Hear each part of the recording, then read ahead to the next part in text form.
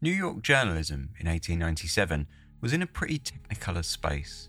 Newspapers, so long the grey, stolid medium of the merchants and businessmen, were instead being filled with lurid stories of murder, scandal and drunken debauchery, and the public were loving it. As papers fought for readers in the streets, sometimes quite literally, the stories that filled the pages and the methods utilised in order to write the stories grew more and more sensational by the day. It all came to something of a boiling point in the high temperatures of summer when a body washed up in the East River, carved up and lacking a head. The investigation that followed was carried out just as much by the journalists as it was the police, as the lines between who was who became increasingly blurred. This is Dark Histories, where the facts are worse than fiction.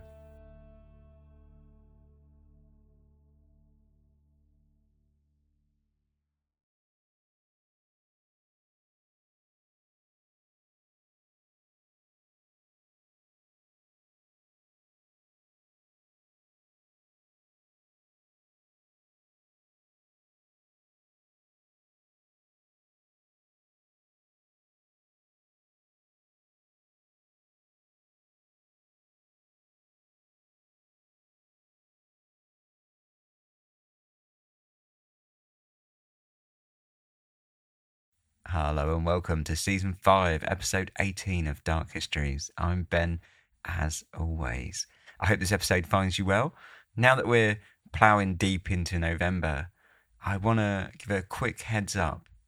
I think in a funny sort of way, I don't really need to do this because, well, I'll explain in a moment, but we're moving rapidly towards the end of Season 5. And as always, the season is going to be capped off in December with the Christmas Campfire episode, which is my absolute favourite episode of the year, hands down. So yeah, I thought I'd put a little sort of shout out, a little call to arms. If you want to have your story included in the Christmas Campfire this year, now's the time to start sending them in, really. But any time between now and I'll kind of lay the deadline for, say, the 20th of December, there or thereabouts. If you can get them into me before then, that'd be amazing. The reason I say I almost feel like I don't need to do it is because people have been sending me their Christmas campfire stories all year since like spring last year, so or spring this year rather. So yeah, if you have sent your story in up to now, I probably haven't replied to you, and that's because I just tend to. It's easier for me to organise the emails if I mark them as unread and unreplied to. And then I can kind of store them safely and know that I've got them kind of banked for when I was basically I sort of put them to one side for when I was going to do the Christmas campfire. So yeah, if you have sent it in before but you didn't get a reply, that's no worries. I've acknowledged the email and I've just popped it basically into the folder for right, that's to look at in December.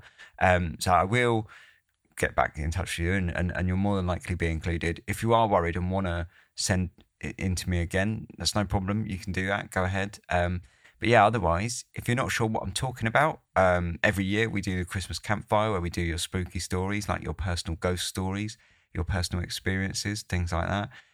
Go back, check out any of the other Christmas Campfire episodes. There's one at the end of every season and you'll get an idea for what we're looking for. Like I say, it's by far the most fun episode for me of all season. I absolutely love it. So yeah, if you'd like to get your stories in, go for it. That'd be amazing. So I just wanted to get that out there before the episode starts. Otherwise, let's crack on with it. This episode is called The Headless Torso Mystery and the New York Press. 19th century New York saw drastic changes in journalism as new forms of contents or papers spring into existence that focused on all levels of society. Once a medium for the wealthy merchants, publications like The Sun and various other one-penny papers paved the way for news that placed entertainment as the top priority. With the introduction of this new form of journalism came unprecedented growth as the readership grew from a select few thousand to the hundreds of thousands. In response, the number of daily newspapers in America grew more than tenfold in the space of 30 years, from just 24 in 1820 to 254 in 1850. It was a boom that saw huge gains across the spectrum, with large city dailies operating bustling headquarters, jam-packed with journalists, informants, typesetters and printers, with large newsrooms and even larger printing plants. On the flip side of that, you had amateur weeklies, printed by hand in the back rooms of private houses, ran by a single-digit workforce. The New York Tribune's headquarters stood 9 stories high and was one of the first buildings in the city to have an elevator service. However, this feat was quickly overshadowed when, in 1890, the New York World built its new headquarters and claimed the prize for the tallest building in the world. Situated by City Hall in the heart of New York, the building at 99 Park Row stood 309 feet high with a staggering 16 stories, all capped off by a giant copper dome. The Sun lived next door to the World, its headquarters dwarfed by its rival, who it unsurprisingly called a large brass head tack. Along with the huge profit margins, growth and buildings came the editors of the papers, who had equally huge egos to match.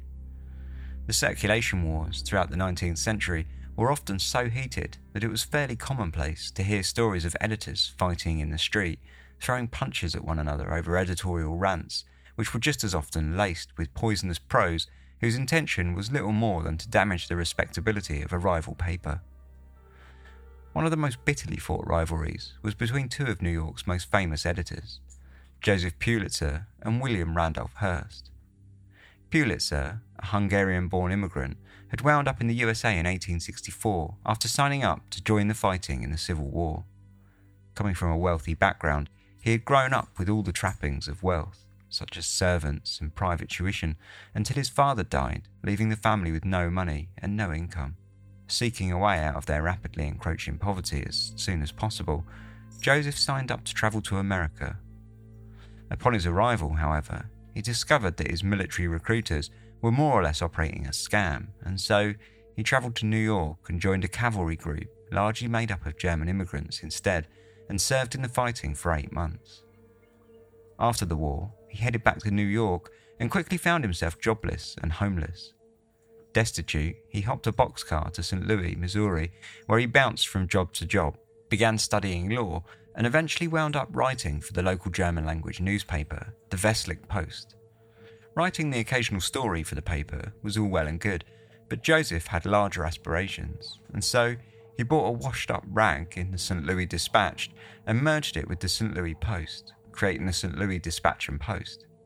His journalism followed the populist trend, with humanist stories and sensational headlines that the popular penny papers had successfully championed since the middle of the century, and in 4 years, he turned the Dispatch and Post around, raising the circulation from 4,000 to just over 23,000. In 1883, he moved back to New York, this time with a grander plan, and bought the New York World from its owner, Jay Gould, for $346,000. It was a lot to pay for a newspaper that, at the time, was bleeding out $40,000 annually. But Pulitzer had a plan, and he set to work bringing his style of sensationalist reporting to the big city and competing with the largest dailies. Within 3 months of his buying the paper, he had more than doubled the circulation to 40,000, and by the mid-1890s was sitting pretty in a wood-panelled office set into the copper dome atop the largest building in the world, and with a circulation just shy of 500,000. Excluding the Journal, it was equal to the city's 4 other largest papers combined. William Randolph Hearst hailed from quite a different background. Born in San Francisco in 1863, he was the son of a millionaire mining engineer and US senator. After being thrown out of Harvard in his 3rd year, in 1887 he was entrusted with the control of the San Francisco Examiner, a newspaper that his father had received as repayment of a gambling debt. The paper excelled, but Hearst had a dream of a newspaper empire that spanned from coast to coast, and to do so, he knew he needed an arm in New York. After his father's death, his mother inherited the family's wealth, and so it was she that bankrolled Hearst's vision when he set out to New York in 1895 and bought the New York Morning Journal. It was a failing penny paper that was struggling to keep up in the fiercely competitive daily market. Hearst knew the competition well and knew that Pulitzer was the man to beat, and so he shaped the paper in the reflection of the New York World, poaching the paper's top 3 editors and forcing Pulitzer to drop the price of his paper from 2 cents to a penny in response to the journal's rocketing circulation figures that trailed just behind the World at around 320,000. It was the start of a long-running feud that would span several years and cost both editors considerably, financially and metaphorically, though it would eventually pay off for both men in the long run. In the short term, however, it was war, and the fighting would be fierce. Sunday the 26th of June 1897 was just another humid, sweaty day in a long summer that had seen scorching temperatures suffocate the packed city of New York.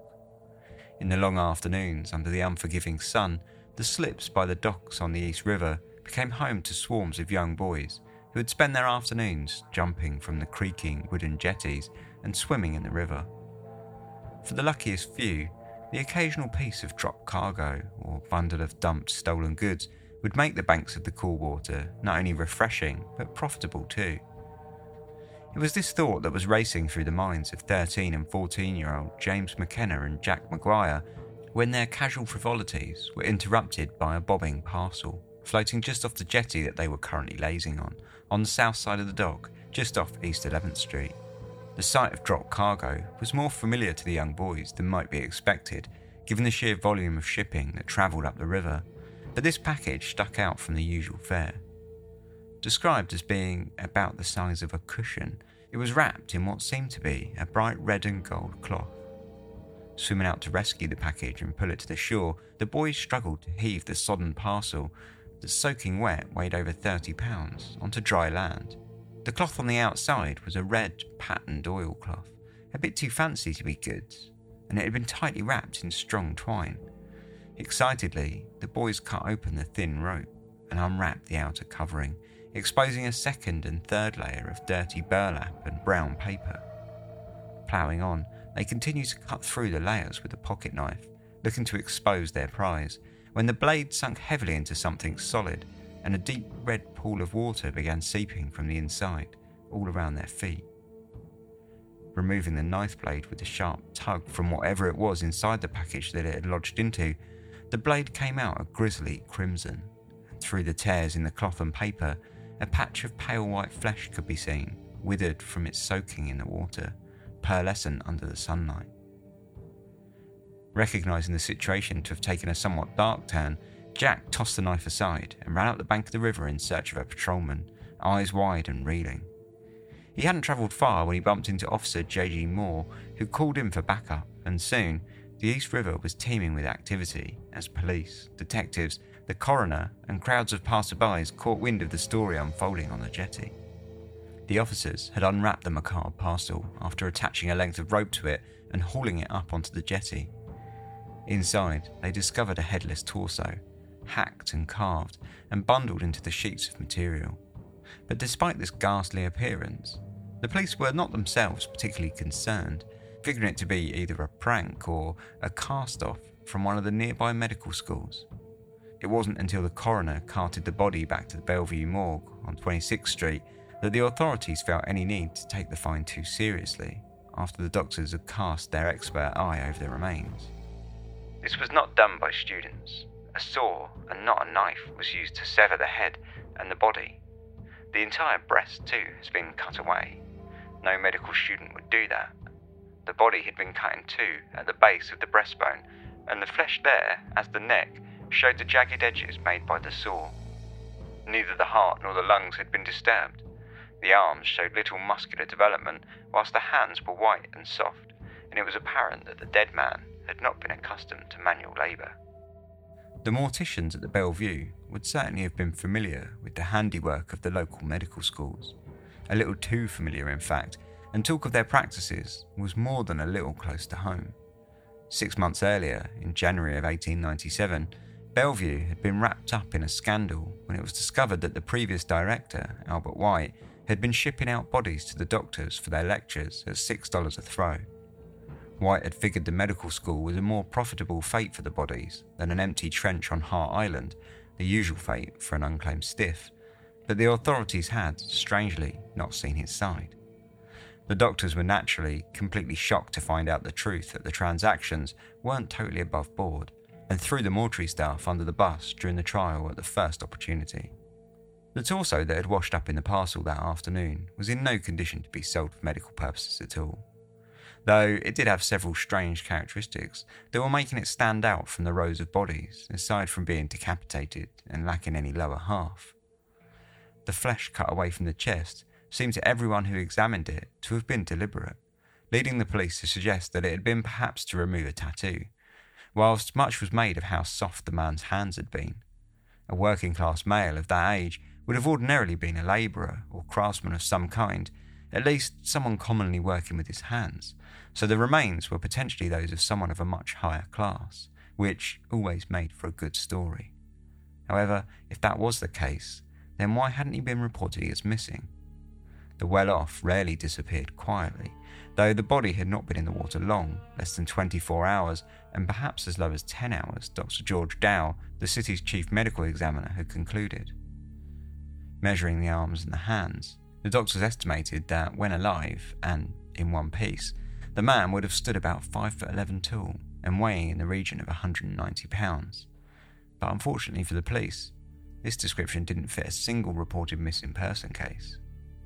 The body, it seemed, was a mystery, and it was about to get deeper when the following day, a man, Julius Mayer, out picking berries with his two young sons, Edgar and Herbert, in a densely wooded area by the Harlem River, 8 miles from the East River jetty, stumbled upon a bundle of linen that contained the legs of the mutilated body, discarded by the roadside in a ditch next to the railroad tracks that ran alongside the river. It was the appearance of the same oilcloth that provided the most excitement, as it meant one of two things. If the legs fit the torso, then the mystery deepened. If it was a separate body, then it meant that in all likelihood it had been the same killer. Either way, the story could only grow in stature for the press. The ownership was promptly confirmed back at Bellevue when the two pieces were slotted together like a puzzle, matching perfectly. On Monday the 28th, The World, who, like several other papers, has had their reporters attend the medical examination of the body, slapped the story on the front page, with the headlines spanning the top. The fragments of a body make a mystery, and included a life-size sketch of the body's right hand, as well as the floral and geometric pattern of the red and gold oilcloth that had been copied from a sample that the newspaper had somehow secured from the evidence. A man of the middle or better class has evidently been brutally killed. Many stab wounds and bruises, portions of the body which may have contained marks of identification cut away. The police are yet entirely at sea. And it was true. The police really were at sea, at least as far as the newspapers were concerned. In public, they were still discussing it as a cast-off from a medical school. But later, they'd claimed that it was all a fraud, designed to keep excitement for the case low and prevent the newspaper reporters from trampling on the police investigation. Not that it was proving particularly effective. In the battle between the newspapers, the juicy details of a mysterious murder were incredibly valuable, and a solid scoop could make or break the circulation skirmish of the day. Frequently, simple laws concerning the treatment of evidence, witnesses, or information flew right out of the window, as journalists of both The World and the Journal were perfectly happy to steal away a key item from a crime scene, conceal and shield a witness, or even arrest a suspect in order to extort a confession, provided that it meant that it would be them that would get to break a story. An added bonus for the papers lay in the fact that if they made any mistakes, they could always pay their way out, a luxury the police didn't have that made for a spectacular display of double standards, when the papers would lampoon the police for their errors, which always made for a popular bit of copy. Already in the Torso case, The World had printed headlines calling out the police for being slow to act and spending hours in masterful inactivity. This situation made for a somewhat unique relationship between the police and the press, whereby they were both bitter rivals and valuable allies. Information between the two factions that traded freely on one day could just as likely be cunningly obscured the next, and every aspect of an investigation would slip under a veil of competition. In truth, further investigation of the body in the morgue had fairly confidently ruled out medical school tomfoolery to all parties involved, when 2 stab wounds were discovered in the chest, along with other details, like it being covered in defensive bruises, the lack of any preservative found, or that all the organs were in one piece and in situ. Equally true, however, was that the detectives were trailing behind the journalists, who had already attempted to track the oilcloth with some success. When detectives were directed to one Mr. Henry Feuerstein, a Hungarian textiles dealer, he had already told a group of journalists all he knew and was happy to repeat the same to the police. The oilcloth in question had been an unpopular pattern, he said, Diamond B number 3220, manufactured by A.F. Buchanan and Sons. He had distributed over 6,000 yards of it in total across 50 stores in New York between June and December of the previous year. Any cloth sold now would have been picked up from the bargain bin as cheap leftover stock. The newspapers were ahead too on the identification of the body. At least, they were doing a good job at throwing out their numerous theories. "Is it Max Weineck?" asked the World in one headline. Weineck was a 34-year-old scrap metal dealer who had been missing for over a month, and the answer to the World's question was a fairly confident no, being that his wife had already given a negative identification of the body at the morgue. But why let accuracy get in the way of an intriguing headline, right? They are also happy to throw out their suspects on who the murderer might be, comparing it to the mafia hits, and pointing out that it absolutely must have been done via foreigner. After all, in the history of the country, all violent crimes, the paper said, were carried out by foreigners, usually those coming from warmer climates. It was reporting from the very heart of William Randolph Hearst, who in his own words had once stated, "The public likes entertainment better than it likes information." In short, almost all leads on everything about the body, from the killer to the method, the motive and the victim's ID, was based on pure speculation, and without a head, it had begun to look as if it might stay that way. As every day passed, there would be handfuls of positive and negative IDs of the body, and the police would have to follow up each and every one, but none were leading them anywhere. In the hunt for a solid lead, the World decided that it was time to step up the game and offered a $500 reward in the interest of justice for anyone who could offer the correct solution. Entries had to be exclusive to the World and sent into their offices with the envelope marked Murder Mystery. Upon discovering this play, William Randolph Hearst hit back with the offer of a $1,000 reward for just the same. There was one reporter, however, that was hard at work tracking the one piece of solid evidence that the case had, the red and gold oilcloth. Ned Brown had joined the World earlier that year during the summer break of the Bellevue Medical School, which he attended and had just finished his first year. Ned worked the evening shift and spent most of his time cruising saloons and the Turkish baths, hoping to nose out something of interest. As both a medical student and a journalist, the torso mystery had struck Ned from the outset when he had first read about it in the evening papers that Sunday. Like most others, Ned put no stock at all in the theory that it had anything to do with the medical schools, and given that he was attending one, he would have known. But Ned noticed something else about the body too. The man's hands had struck him just as they had the doctors and journalists before, but Ned thought he recognised something about the condition and softness of the skin that was particular to one very specific occupation in the city. Heading out, he made his way to the Turkish baths that he frequented so often after a long night, with his ear to the ground and his hand on a drink or two, to inquire if any of the masseurs had gone missing recently. The Murray Hill Baths, situated on West 42nd Street between Broadway and 6th Avenue, was a large 5-story, ornately decorated establishment, all ceramic tiles, marble mosaics and hardwood panelling. Open all night, the baths were a peculiar mix of upright opulence and drunken debauchery, catering to a reasonably well-to-do clientele who valued privacy and a place to wind down after a hard night drinking. Ned knew the kinds of stories that floated around the masseurs, acquainted as they were to their drunken clients' rambles, and, in the past, it had always been a profitable endeavour to while away a few hours in the dead of night, relaxing and asking a few keenly worded questions. On this occasion, however, it was the staff itself he was interested in, and he soon found out that a man named William Guldensuper, a reasonably tall German immigrant worker and ex-sailor, had walked out of the baths after his shift on Friday morning, boasting that he was heading up to Long Island to purchase some property with his mistress, and had not returned for the entire weekend. Like any good sailor, he had been something of a ladies' man, and he had a large tattoo on his chest. It was curious enough for Ned, who went back to the offices of the World, withdrew $10 for expenses, and spent $6 on 2 boxes of Cota Spam luxury soap. filling up a suitcase, he disguised himself as a door-to-door salesman and headed over to Guldensuper's apartment complex on 9th Avenue, his excitement rising with each person he asked, confirming that they hadn't even seen Guldensuper for several days, though he learned that he had been living with his landlady in apartment 439, one Augusta Knack, a well-off midwife well known in the area. When he came to the door of 439 and saw the plaque, Augusta Knack, licensed midwife, he gave it a tentative knock.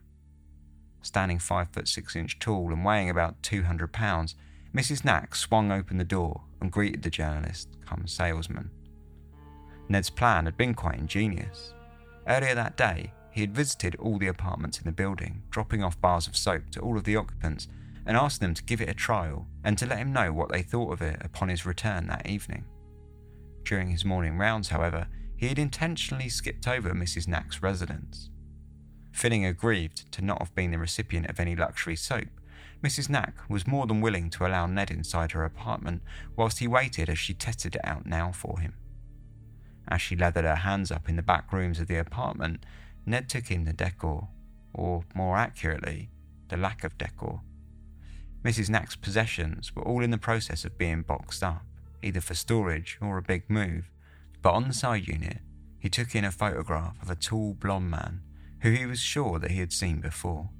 Snatching the photograph up and pocketing it before Mrs. Knack's return, he sat back down and attempted to look perfectly innocent.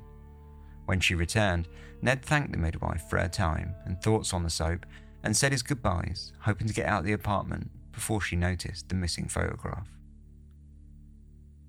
Later that day, seemingly always one step behind the press, the police also paid a visit to Mrs. Knack. Earlier that day, a slew of Turkish bath workers had positively ID'd the headless body in the morgue as William Guldensuper, and it had come to light that he had not only been boarding with the Knacks, but that he had been having an affair with Augusta. The police had arrested Herman Knack, now working as a bakery delivery driver in the city, but found out quickly during questioning that the couple had separated 2 years previously, and Herman had not much cared who his wife had been recently seeing.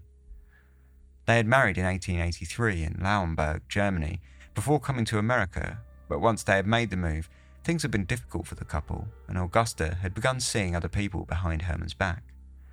Herman's alibis, that he had been at work and then drinking heavily in a saloon throughout the entire window for the murder, checked out, and Herman was released.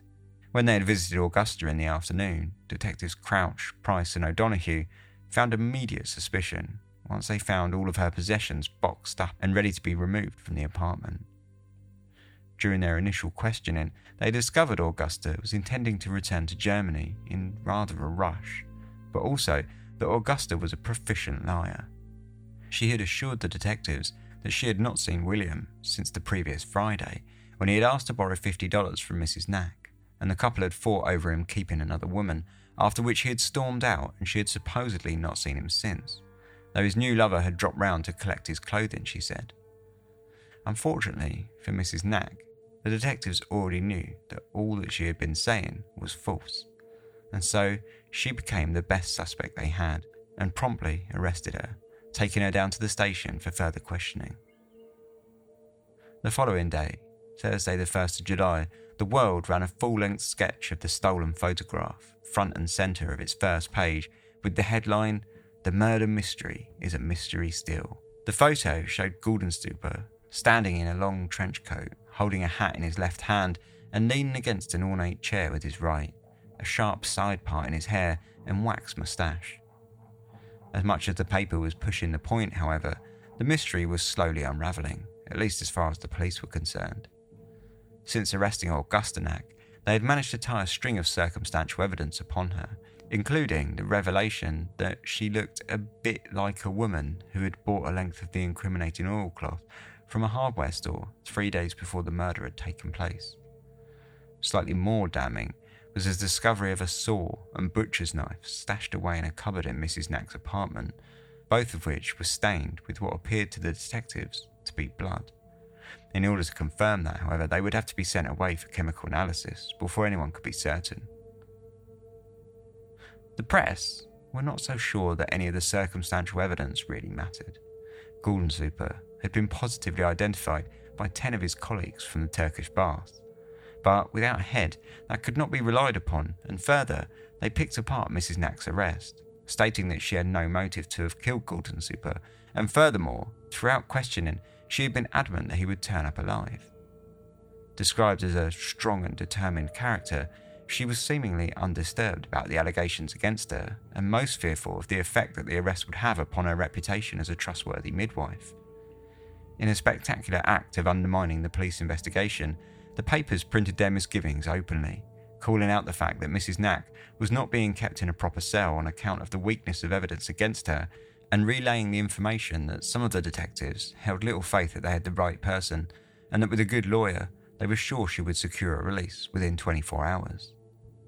More confident was Pulitzer's The Journal, who was by now claiming to have solved the case, after it had been Journal reporters who had uncovered the woman who had recognised Mrs. Knack as the buyer of the oilcloth. In a bold statement, they triumphantly claimed, Mrs. Knack, murderess. The Journal had taken it upon itself to make inquiries to Mrs. Knack's old landlord. If she had planned to move out, then surely her apartment was now vacant. And if that was the case, then surely they could rent it out. By renting the place, the paper secured the ability for its journalists to come and go and spend as much time as they liked scouring the place for further evidence. Hearst placed a watch on the apartment block's door 24/7 and naturally turned away all other journalists not on the Journal's payroll. The police, of course, were ushered in with a clenched smile. The World shot back by hiring Emanuel Friend, one of New York's most prominent criminal lawyers, in order to undermine the Journal's headlines with awkward questions about the veracity of a positive identification made without any head. In fact, the World needn't have been so concerned about the apartment. It was all well and good as a marketing stunt, but there were little to be found inside in regards to further evidence. Mrs. Knack had washed the entire place in preparation for her moving out, and all of her clothes and possessions were neatly packed away in boxes, perfectly clean. There was a curious telegram signed by Guldensuper received by Mrs. Knack on Sunday, 2 days after he had supposedly been murdered. However, the spelling of his name was not how he personally wrote it. The problem with that was, his name was a matter of contention anyway, with it being spelt in at least 4 different ways by various different friends, papers, colleagues and bosses. The case needed something solid. The case needed the head. It was to some disappointment then that it was only to be the legs that would show up next, floating in the East River where they had drifted along the current to Cobb Dock, the Brooklyn Navy Yard, and nestled themselves amongst the boats. Unsurprisingly, they didn't go very far in confirming the man's identity, nor incriminating Mrs. Knack any further. Detectives even showed the freshly found legs to Mrs. Knack in the hopes that she might be shook into some sort of confession, but it was to no avail. Augusta remained quiet and stuck to her story that Guldensuper had been her lodger for 18 months, after which she had split from her husband and took up with him. She had last seen him on Friday afternoon after a row and had not seen him since, though she was convinced he was still alive. She had no hope, however, that they would be getting back together, hence the reason for her hurried decision to return to Germany. With both her husband and lover's relationships in the toilet, she thought that there was little left in America for her anymore, and hoped to return to Germany to take care of her ailing mother. It was later that day when things started opening up a little more for the police. An undertaker nearby to Mrs. Knack's home had confirmed that a horse and car had been rented under the name of Augusta Knack on Saturday morning, but it had been collected by a man calling himself Fred. When asked about the area, it seemed that Fred was another German lodger of Knack's, a barber who had followed a similar trajectory to Guldensuper himself by renting a room and then becoming involved with Mrs. Knack. The rumours were that the two men, Guldensuper and Fred, had even come to blows over their relationship with the complicated landlady, winding up with Fred threatening Guldensuper with a pistol. It was flimsy, but at least it was a motive, and all efforts from the police switched to finding the mystery German lodger, whilst the Journal and the World battled it out finding witnesses who would give either a negative or positive ID of Guldensuper, depending on their stance. The journalists for the World were having a fantastic time, printing headlines like, "The Witches of Fate hourly add new elements to the strange mess in the Kettler police headquarters." As circumstantial as all the evidence against Augusta Knack was, it did seem to be mounting up. and she was certainly acting the part of a criminal by continuously lying.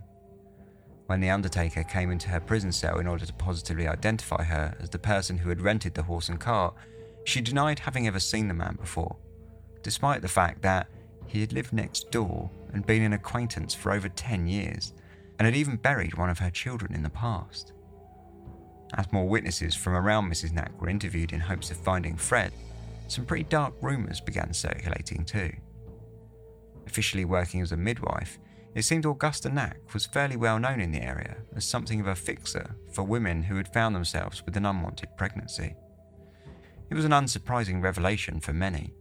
In 19th century New York, the term midwife and abortionist were more or less synonymous, and despite the criminalisation of abortion, it was an accepted and fairly open secret that women were utilising a robust underground network of midwives, pharmacists and physicians in order to carry out the practice. It was during an interview with Sophie Miller, a young girl who had worked with the Knacks in the past and had known the family for over 10 years, that the vital information came to the police. Fred, it turned out, was actually named Martin Thorn, and he was a German barber. Immediately, detectives fanned out across the city, stepping into the various barbers for a cut and shave, and hopefully an inkling as to who the mystery man was. They soon found out that Thorn had been working in a barber shop on 47th and 6th Street named Vogel's. Was working, however, was the key term, as he had mysteriously stopped showing up for work since the previous week, when he had suddenly quit, claiming that he was moving up to Long Island with his mistress, who was going to purchase a place for them to live and set up their own barber shop. A bit of a ladies' man, Thorn had a reputation for seeking out wealthy widows, and it seems Mrs. Knack had been his next target, and if his boasting about the Long Island property was true, it had been a target that had paid off. More details came to the front about their relationship too. Thorn had been seeing Augusta Knack behind William Guldenstubber's back whilst lodging with the couple, at least until one of Augusta's suspenders was found in his room and Guldenstubber threw him out. At the time, the pair had fought, and Thorn had threatened Guldenstubber with a pistol, even pulling the trigger, and only failed to shoot him because the gun had stuck and refused to fire. After the fight, he grumbled to his colleagues about stabbing him next time instead, and even began inquiring about where he could buy a stiletto blade from, or the effects and availability of chloroform and various other poisons. It was yet more circumstantial evidence for the police to move on, but at least a clearer motive had begun to form. Mrs. Knack and Martin Thorn had plenty of reasons now to remove William Guldenstubber from the picture, assuming the body was William at all.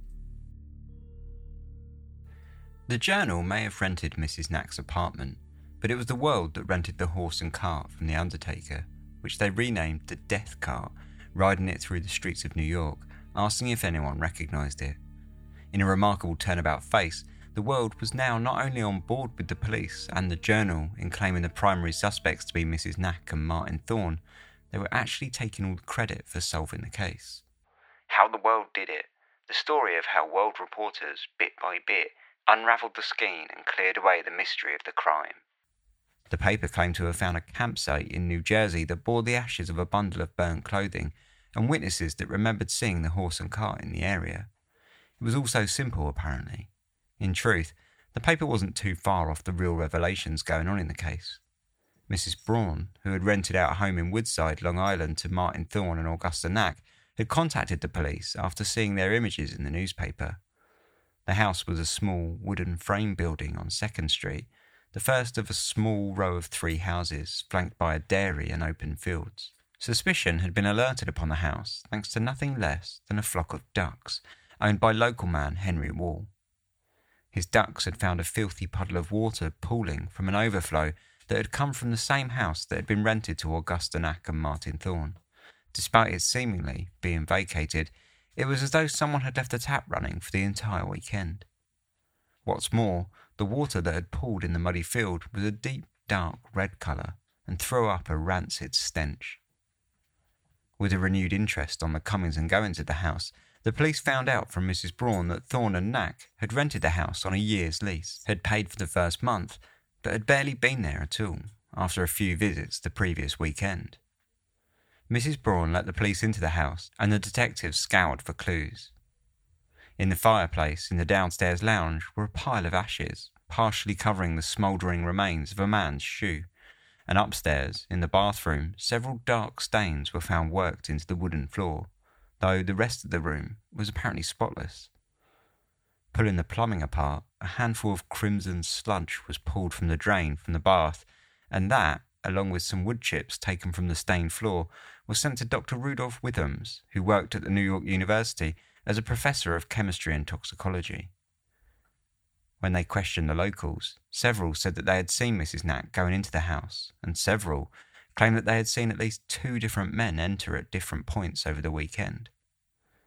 Mrs. Braun had not found it particularly strange until the police interest, due to a letter that she had received from Martin Thorne explaining that they would not be moving in for another 10 days due to sickness in the family. The letter was written in the same hand as several letters from Mrs. Knack's apartment that had been signed by Martin Thorne, and perhaps, with some relief, the police noted that the letter had been postmarked only 1 day prior, which meant that Thorne had at least not escaped the country yet.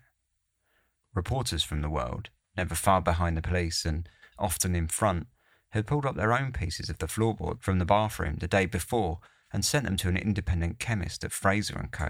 named Dr. E. Smith, who promptly confirmed the stains to be blood, long before the police had their own results. The following day, they printed another bold headline: Mrs. Knack's confession, though the first line of the actual piece told a slightly different story. The events of yesterday in the murder mystery involved what virtually amounts to a confession of the part of Mrs. Knack. Her admissions leave but one inference, which is that if she did not actually participate in the butchery, she at least had a guilty complicity in it. That the barber, Martin Thorne, is her confederate, and probably the actual murderer, is circumstantially established almost beyond question. Circumstantially established.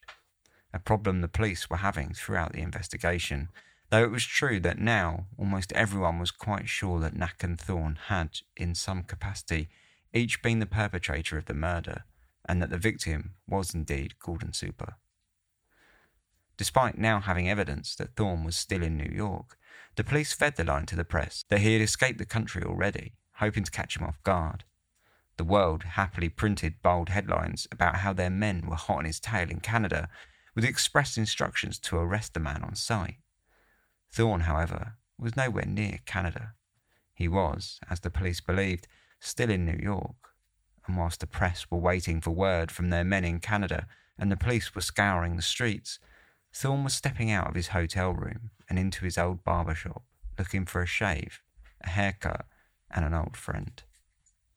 The first week of July had seen an influx of sightings of Thorne, both in and outside of New York and even America, almost every single one being the product of an overactive imagination.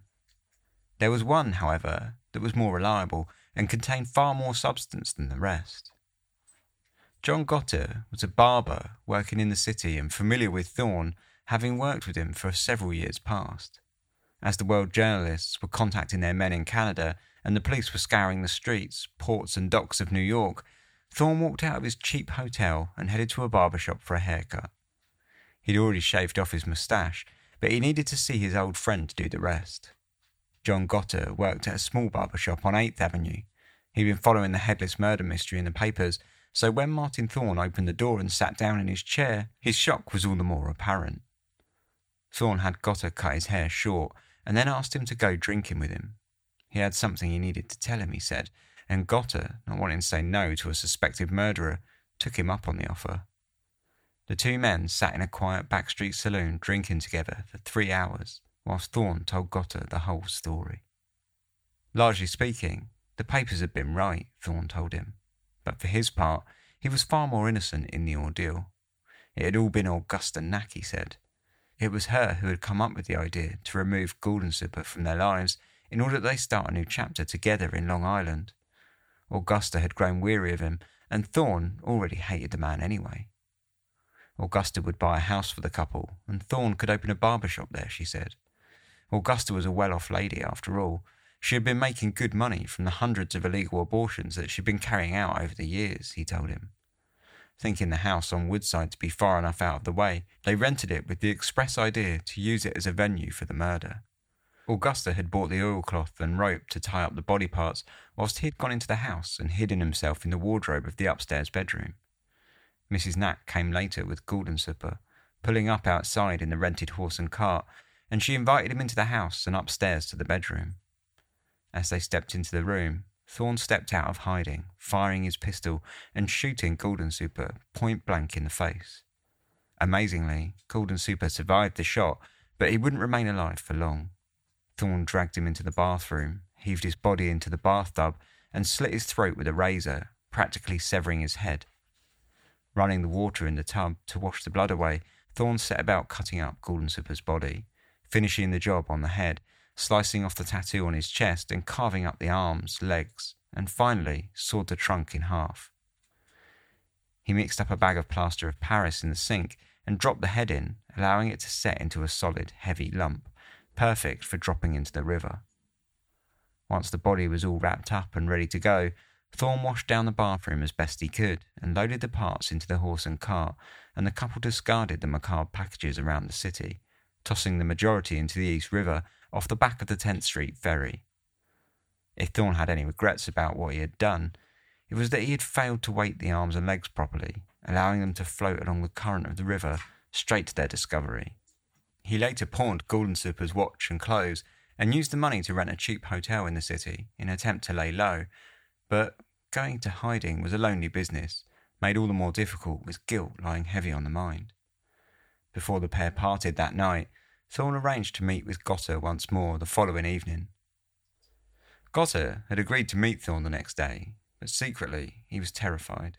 Thorn had no reason to meet him the next night, unless it was to keep him quiet.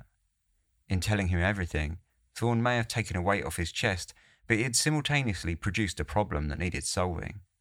Gotter knew that he was far too much of a threat to Thorn, walking free every day with the information that he now held.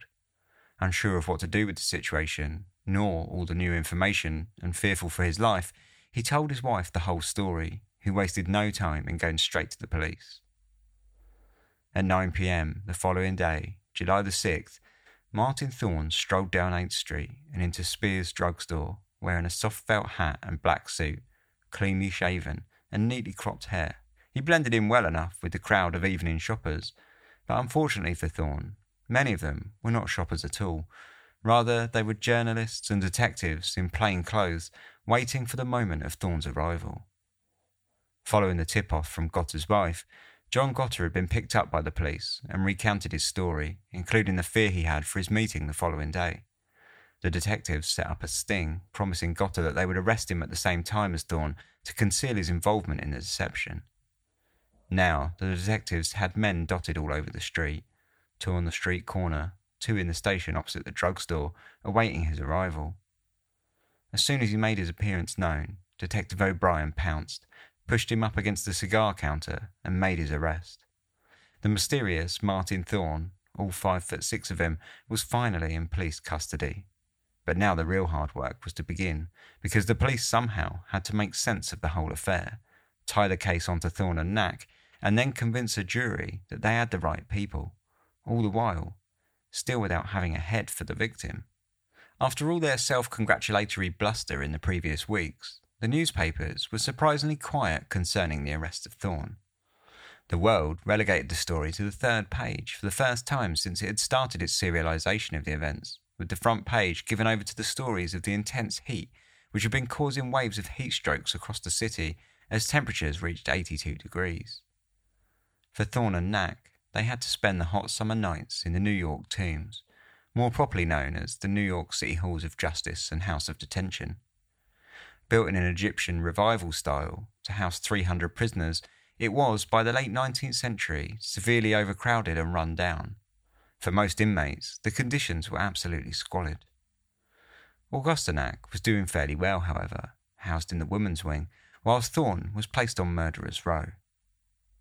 On the 9th of July, they were both indicted. However, the proceedings were found to be faulty, as the murder had taken place under the jurisdiction of Queens, and so they were promptly removed and re-indicted there. Meanwhile, the police were searching for the head in the East River. With new confirmation that the thing had been encased in plaster and dumped overboard, they went all out in attempts to dredge the bottom, but they found nothing. Not even the press, who naturally went one up on the police, employing a deep-sea diver to scour the riverbed by hand, were any more lucky, and Gordon Super's head remained a mystery. Adding insult to injury, more and more letters were still being sent to both the detectives and the press, claiming that Gordon Super was still alive, or that the case was all a matter of misidentification. In one case, a letter sent to the coroner from a wife of one of the attendants of the Murray Hill Turkish Baths claimed Gordon Super was alive and well, and in hiding in order to stitch up Thorne in revenge for stealing his mistress away. With all the circumstantial evidence that they had against the couple in detention, including the confessions, it should have been chalked up to a hoax that it more than likely was, but still, it was enough to seed doubt into the detectives' minds, who knew that their case was flimsy at best. As August fell, and the Knack and Thorne's impending trial loomed, Augusta Knack took it upon herself to sell her story to the world. She had already taken to profit from her situation, charging people 25 cents a pop to come into her cell and ogle her like a zoo animal, so why not sell her story while she was at it? The piece came out with a large drawing on the front page of the paper of Mrs. Knack dictating her statement to a world reporter. In the white space of the image was written what the paper called Mrs. Knack's Appeal to Women. I ask those women who are happy and who have good, true husbands and pleasant families and happy homes not to judge me too harshly, for, in my opinion, no woman who is happy in her married life can ever realise what terrible temptations follow unkindness and neglect on the part of a husband, and what these temptations sometimes lend a wife to do. She had apparently given the story to the reporter with a sparkle in her eye and a pleasant smile. But, in reality, the story was nothing more than a gratuitous piece of self-promotion that aimed to shoulder the blame for everything onto her husband, Herman Knack, who she said had imprisoned her into a life of misery, drinking heavily, and relying on her money for support. After the story hit the public on the 6th of August, Augusta Knack's ex-husband, Herman, fired back by paying a visit to the district attorney office and spilling his side of the story. Augusta was a sick woman, he said. She had failed her midwife courses in Europe and was living off the back of the lies that she had been fully trained. In the 10 years prior to her arrest, she had been carrying out illegal abortions at $25 a throw, killing at the very least 2 clients in the process and burning the aborted babies in the stove of her apartment.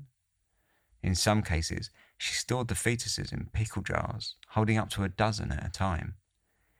He estimated that she was carrying out her services as many as 2 to 3 times a month, solidly over the entire period, and hinted that she had an even darker past in her time in Europe, though he left that avenue hanging as a threat that he would unleash the information should she continue to attempt to place the blame for the killing onto him and ruin his name. For all her innocence, Mrs. Knack, however, was far from an angel. At the same time as she was waxing poetic to the world, she had written a letter to Martin Thorne and paid an inmate with the freedom of the prison to smuggle it over to him in a parcel of food. Unscrupulous to the end, the prisoner took the letter to Thorne, but not before he had visited the offices of the Journal to sell a copy of the note first. In it, she suggested that they begin to make plans to kill themselves, by which she meant, of course, for Thorne to kill himself, while she did absolutely nothing of the sort. As soon as the Journal printed the letter, a 24-hour watch was placed upon Thorne's cell, just in case. The trial of Martin Thorne took place on November the 8th. Augusta Knack had claimed innocence all along, ensuring that she had been forced into the situation by Thorne and turned state's evidence against him. So, while she waited in her cell to find out her fate, Martin Thorne was strung up in court, staring down the barrel of a death sentence from a jury who had been following the story in the papers from the outset. The first day was given to narrowing down a selection of 200 potential jurors to the dozen required, and though no member knew Thorne personally, it was only really the best that could be hoped for, and it was all but accepted that anyone in New York would have known the story inside out from the press coverage the case had gathered over the months.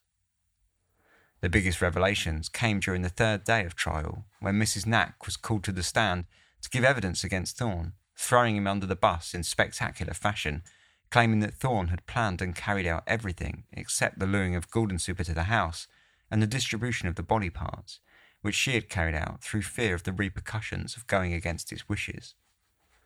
As damaging a testimony as it was for Thorne, the entire performance was not at all convincing, as the cross-examination ended with her winding herself into a ball of contradictions and lies that became dangerously close to a farce.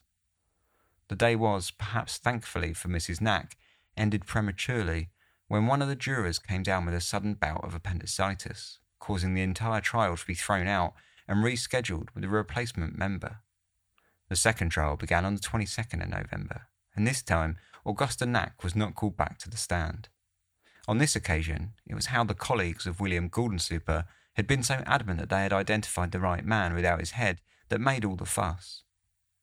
It was all a matter of the victim's privates, the court heard, and Guldenstubbe's penis was quite the memorable member. Underneath from the head of his penis, he had a lump of skin hanging which he could stretch. I once saw him stretch it at least 2.5 inches. The long nights in the Turkish baths had apparently been quite entertaining, as the men all seemed fairly familiar with Guldenstubbe's party trick, which the court was ensured was certainly strange and unique enough to have caught the attention of all of his colleagues. All the talk of penises was enough to cause the courtroom to fluster in the hot summer weather, and the line of questioning had to be cut short just as a doctor was offering to draw up a diagram for the jury. The day's events were thought to be so racy that women were barred entry to the courtroom for the remainder of the trial. The defence's closing statement was fairly predictable, homing in upon the abundance and over-reliance on circumstantial evidence, discrediting witnesses, and pointing out that Thorne had had a perfect record before he had met Augusta Knack, never getting into trouble with the law and working hard. The prosecution impressed upon the court that Knack had motive, had been placed at the scene, and, of course, drilled home the confession to John Gotter. The prosecution implored that whilst the defence may have been skillfully appealing to their hearts and minds, they must overcome their passions and utilise their common sense. When the jury filed out to debate their decision, it was 2:30 p.m, and it took them almost 3 hours to return. Once the court had been reseated, the judge read out their verdict. Martin Thorne was found guilty of murder in the first degree and sentenced to Sing Sing prison, where he would be strapped into the electric chair and put to death. Martin Thorne was eventually given the chair after failing to secure an appeal on the 1st of August 1898. He went to his death without ever making a formal confession. In January of 1898, Mrs. Knack was sentenced to 15 years imprisonment for manslaughter, of which she eventually went on to serve 10, being released on July 19, 1907. The World were, of course, first to print the story of her release. Freshly released, she attempted to sell her story to the highest bidder, except she found rather disappointingly that no one really cared anymore. She wound up working in a candy store, selling sweets to children, and disappearing into obscurity. By the time the Spanish-American War rolled around in the spring of 1898, the circulation battle between the Journal and the World had been costly for both papers. The war took both papers to new heights of sensationalism, as both parties rushed to print their own version of propaganda and fought the war on their own fronts. By the time the real fighting was over, the World had spent somewhere in the region of $4 million in its war against the Journal, and both parties were quickly realising that the situation was far from sustainable.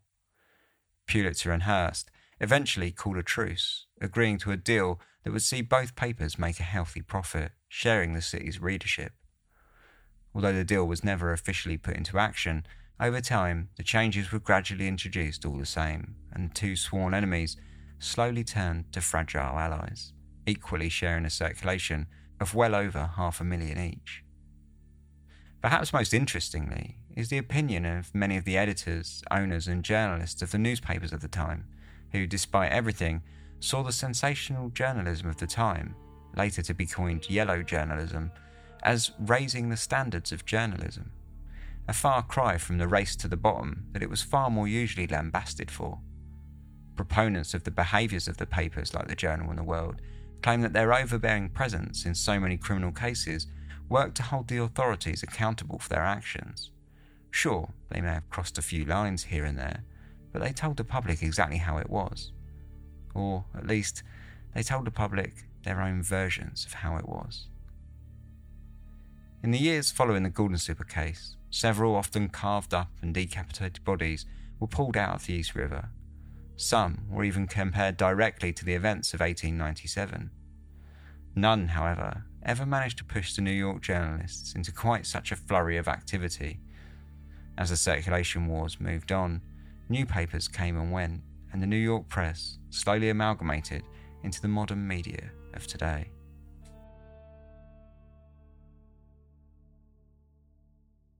So that was William Goulden Super's murder, the story of the Headless Torso mystery. Some really interesting bits in there to talk about, actually, this time. So we're going to do that after these short advert breaks. Welcome back.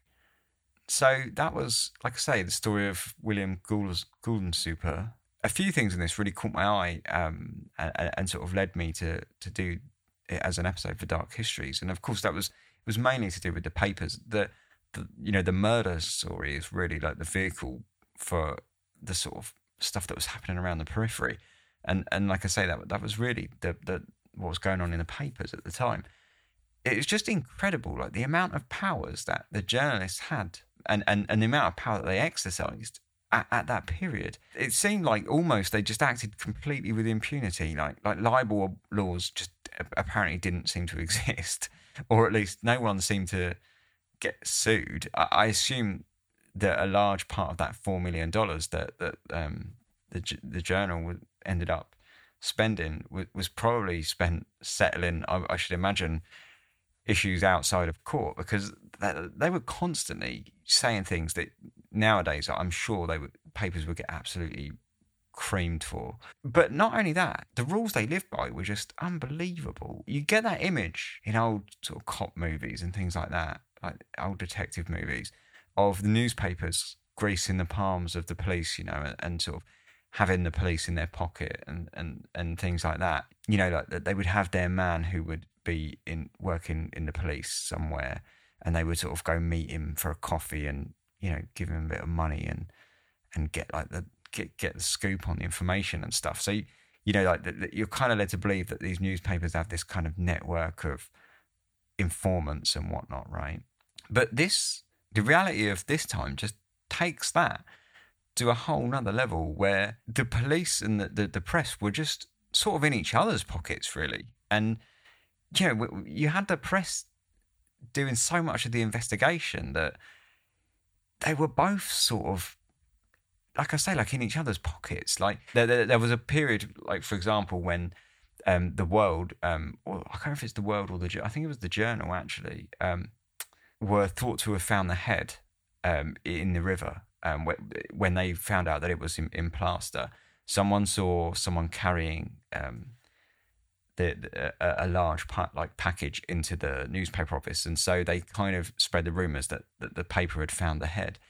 And so the police just kind of bust into their offices and were like, right, give us the head. So the police had this power over the press like that. They could just sort of bust in and say, right, you've got evidence, we want it. But the very fact that the press would be doing that in the first place, and they had the means, they had the financial backing to be sort of doing this stuff and getting like key pieces of evidence and concealing it from the police, at least for as long as they could, until they could get a story out of it.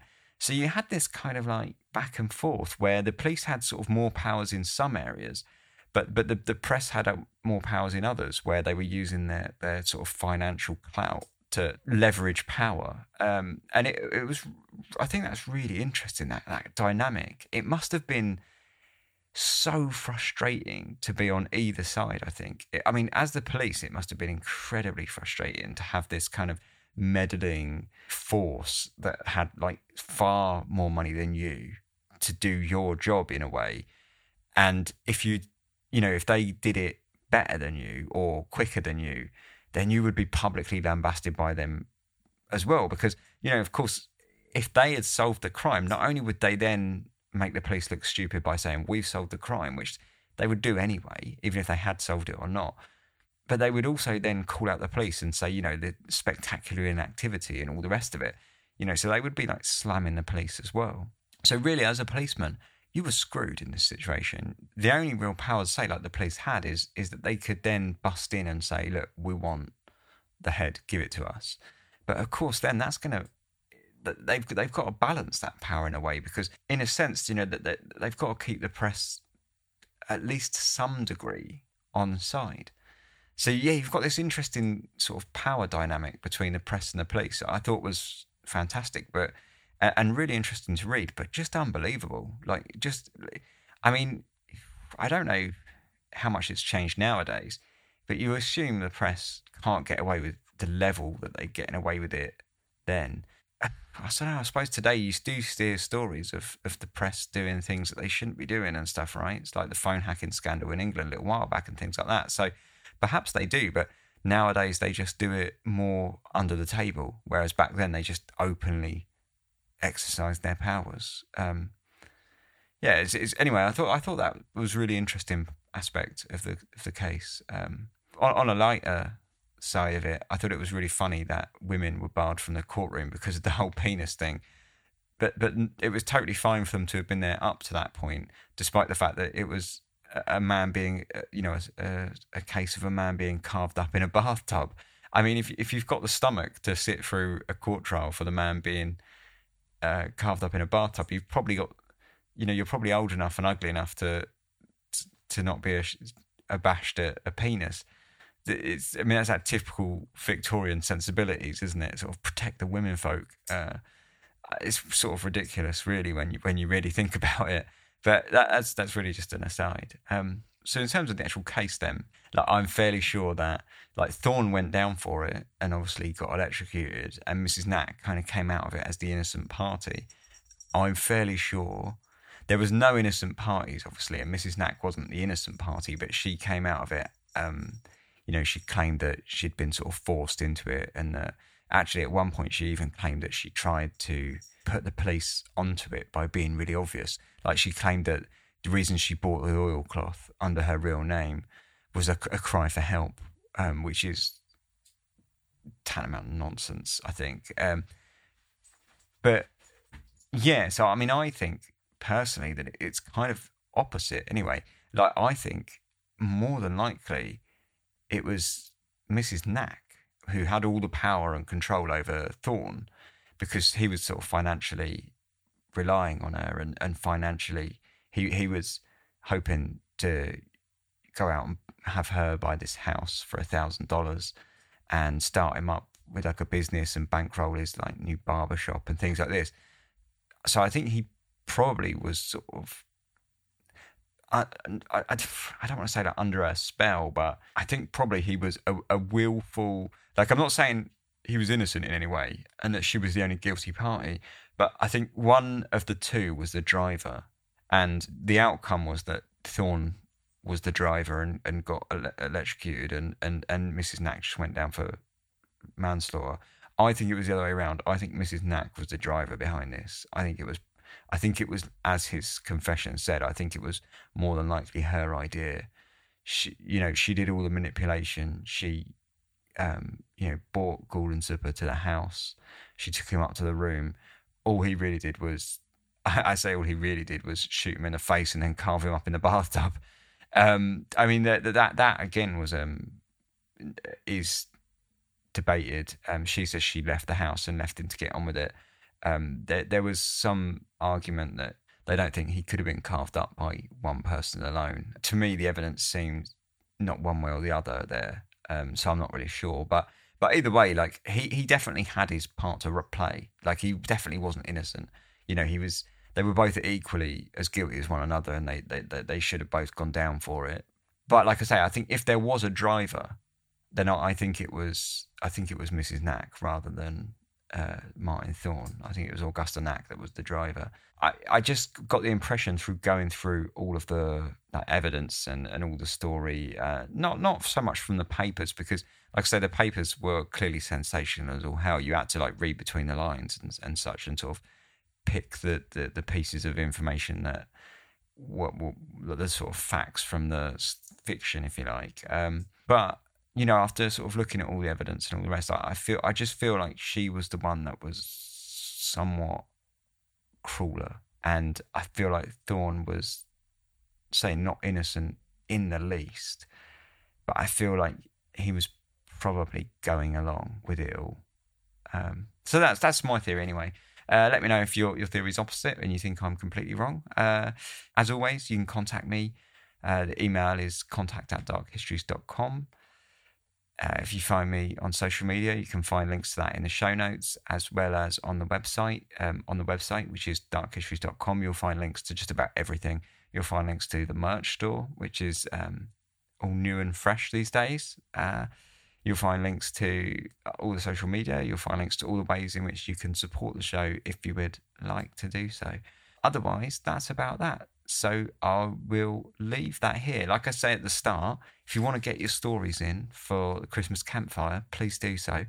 Got up to, I say, like probably mid-December. Let's say like 20. If you want an exact date, let's say the 20th of December will be my cut-off for that. But yeah, if you can get them in by sort of mid-December, that'd be amazing. And that'd be really exciting. So until then, I'll see you in a couple of weeks. So thanks very much for listening. Take care and sleep tight.